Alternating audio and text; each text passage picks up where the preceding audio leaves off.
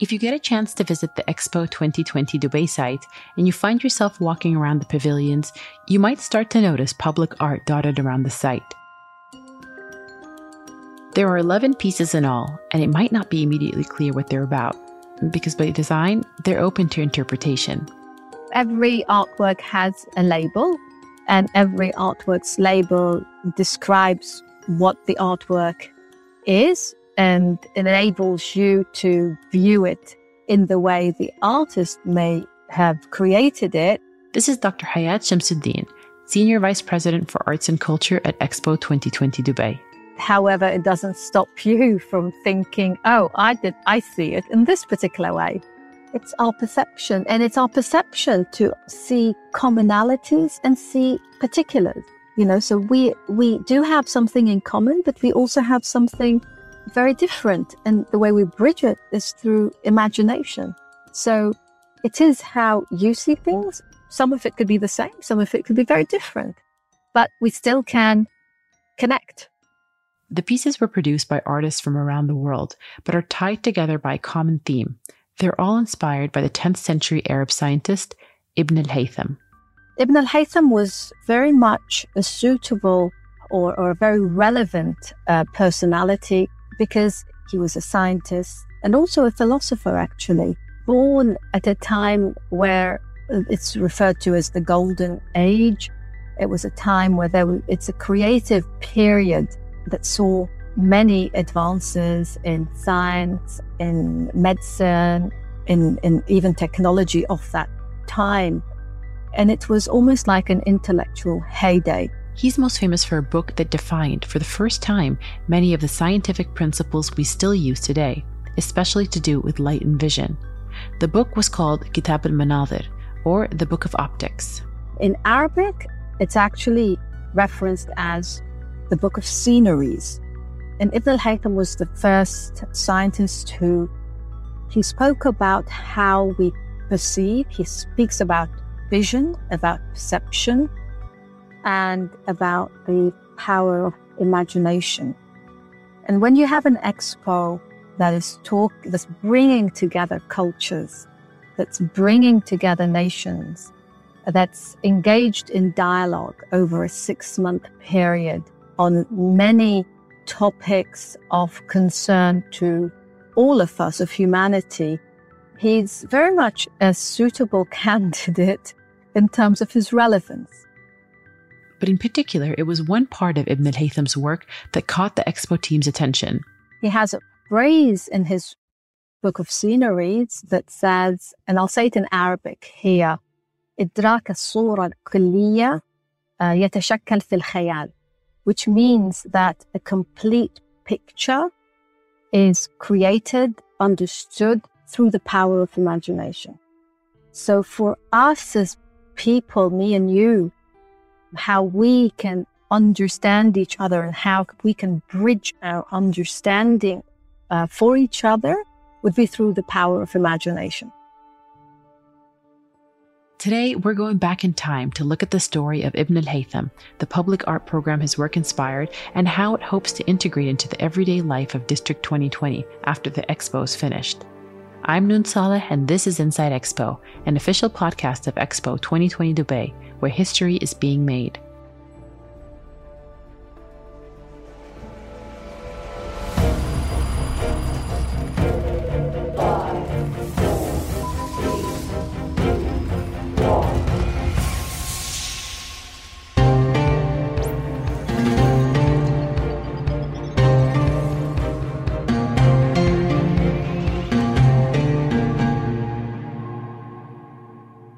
To hear about Ibn al-Haytham's story and about the Book of Optics, we wanted to speak to a historian who could tell us more. Zeynep Kuleli Karashahan.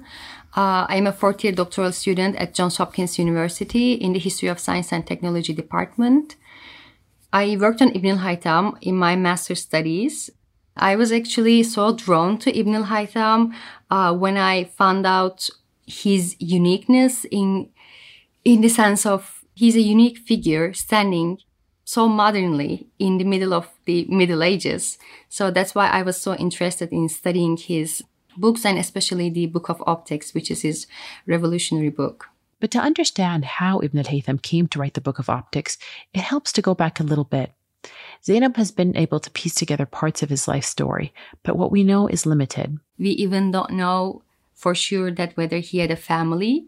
But in his autobiography, Ibn al-Haytham actually draws a nice portrait of himself as a very observant student of nature, that he was so interested in natural phenomena since his childhood. We know that he was born in Basra in the 10th century, 965, and he had an administrative office under the Buyid dynasty. And then he quitted his job and moved to Cairo. And why he moved to Cairo is speculated in historical studies. One speculation holds that he quitted his job and moved to Cairo because he wanted to work on his scientific pursuits. He wasn't able to focus on them while he was working in an administrative office. And the second one is that he moved to Cairo because he heard about a dam construction project on the Nile. But the Egyptian engineers were struggling to make this construction project work. So Ibn al-Haytham was invited by the Egyptian Caliph al-Hakim to travel to Egypt and see if he could help. But somehow, when he went there, he saw that it is not possible to build a dam on the Nile because of the geography. But he stayed in Cairo, nevertheless. And in Cairo, between 1011 and 1021, was when Ibn al-Haytham came out with his landmark work, the Book of Optics. It consists of 7 parts, and it focuses on different features of light, like one section on reflection, one section on refraction, and so on.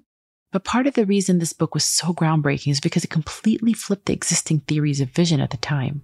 There were 2 basic theories about how vision occurs when we look at something. The first one was X-ray-emission theory, which held that there was an innate light in our eye, and when we look at something, we were able to see with this light. Under this theory, our eyes beam light onto the world, and that's how we see, a bit like a flashlight. But this was not able to explain why we couldn't see in the dark. So Ibn al-Haytham started investigating it, and one of the ways he did that was with this thing called a camera obscura. So a camera obscura is a dark room without any light, and then the researcher puts a small pinhole.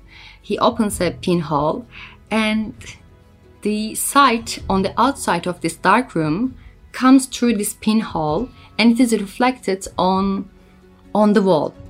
Imagine the room like a giant camera, and the pinhole on the window is the lens. Through this camera obscura and other experiments with light, he laid out some of the basic principles of vision that we still follow today. So this book is so novel in its content, and also in its kind of rebellion to the authority, because he's all the time advising the researcher to be suspicious of the ancient authors and also be suspicious of himself. And he says that we have a theory at the beginning, and then we go to data. And if the data doesn't confirm it, we should go back and work on our theory again. But it was one particular idea laid out in the Book of Optics, that our perception of things is subjective, that 2 people could see the same object in totally different ways, that partly inspired the Expo 2020 public art program. He discovered that vision isn't just about light, and it's not just about what we see, but it's also about our psychology. He said that what we see is very subjective. He also demonstrated that vision occurs in the brain rather than the eye. This is the Emirati artist Asma Bilhamar, who was one of the 11 artists commissioned to produce a piece for the public art program. So this idea of vision and sight, or al-basar wal-basira in Arabic, this idea I think reflected in my mind in a way that I actually confront what we see versus what we remember.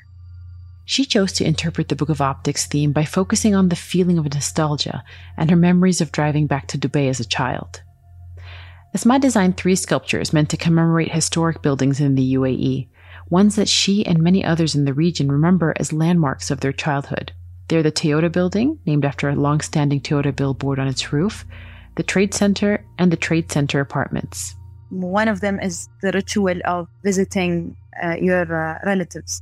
If you live in Dubai or you live in this area, I think you would definitely experience moving or passing by the cities because they're so close to each other, Sharjah, Dubai, Abu Dhabi, and the other Emirates. So I personally have family in Ras Al Khaimah and also another family in Abu Dhabi, and I live in Dubai. So my experiences since childhood passing by those cities, I was building this visual memory. So I know if we reach to, let's say, Trade Center, that means we're in the middle of Dubai, and so on. So I think everyone built their own landmarks, without Google, without anything. The buildings that Asma references in her piece are still there along the Sheikh Zayed Road. They're harder to spot today with the rapid development of downtown Dubai, but they've imprinted themselves into the memories of Asma and many other people who lived in Dubai in those early years. And the relationship between the UAE's urban landscape and the people who grew up watching it change has really started to manifest in other ways. Let's say early 2000, like we called few of our cousins nicknames that associates with like a specific building that was built that time. Like, for example, I have a cousin who's called Amar Metro because he was, the date of his birth is associated with when the Metro Dubai was launched. Well, it's very subtle but funny stories. And I do think that it brings those meaningful relation between us and also those projects. They're built, but then we are included. She told us that even in the materials used to create the sculptures, she tried to recreate the same nostalgic picture of those buildings that exists in her mind's eye. First, she constructed a steel skeleton to support the concrete and fiberglass that would make up the building's facades. And then basically pouring the concrete with fiberglass inside the mold and then basically sandwiching it with the steel structure. That is technically how it's done. But we're very happy with the process and the outcome. But instead of reflecting the building's real-life colors, she chose to use an earthy shade of brown. And I think that associated with the idea of ritual, when I mentioned that when you go and visit your relatives, mainly you go, most of the time you go for lunch, like, Friday lunch. And then when you come back to your hometown or your city, it will be around that time where it's beginning to sunset. So I was trying to capture that light when you see it through buildings and landscape if you're coming back from that visit. So it went through trials and suggestions. It all worked, alhamdulillah, and we're so happy with it. These buildings very much were part of our memories and very much part of our growing up years. And it's a very, very poignant artwork for me. Maybe because I have grown up during that period and it really reminds me very much of that time. And I want to be reminded of that time. Of course, these buildings today have almost disappeared because they've been overtaken by other bigger achievements along the road and presence of other buildings. But for us, they were the beginning. And they're the beginnings of where we are today. Next year, when Expo 2020 Dubai wraps up and the site begins to evolve into District 2020, Hayat hopes that the artwork can provide the same sense of nostalgia for residents as the Trade Center or the Toyota building did for her in the 1980s. Once the Expo is over and the site converts into a residential, commercial, community city or a district, it's very much these 11 artworks will become sort of landmarks for the future.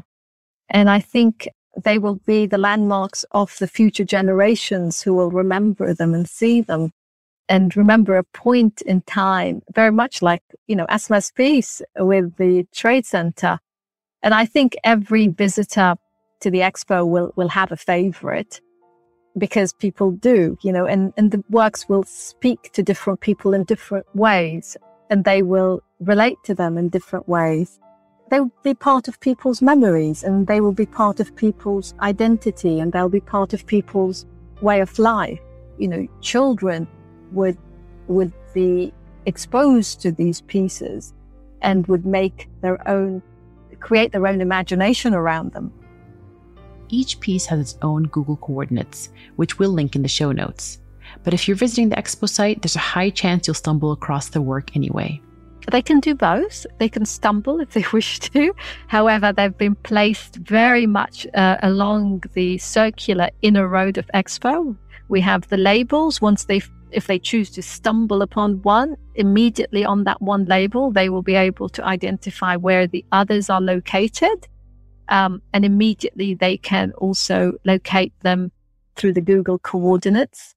And they really are right across the site. So, you know, if you were to visit the Expo and only do a small part of the Expo at each visit, because it's so large, then for sure you would come across one or two of the artworks, maybe 3 and 4, but they are all around, and each one takes you into an imaginary world that's very different from the other.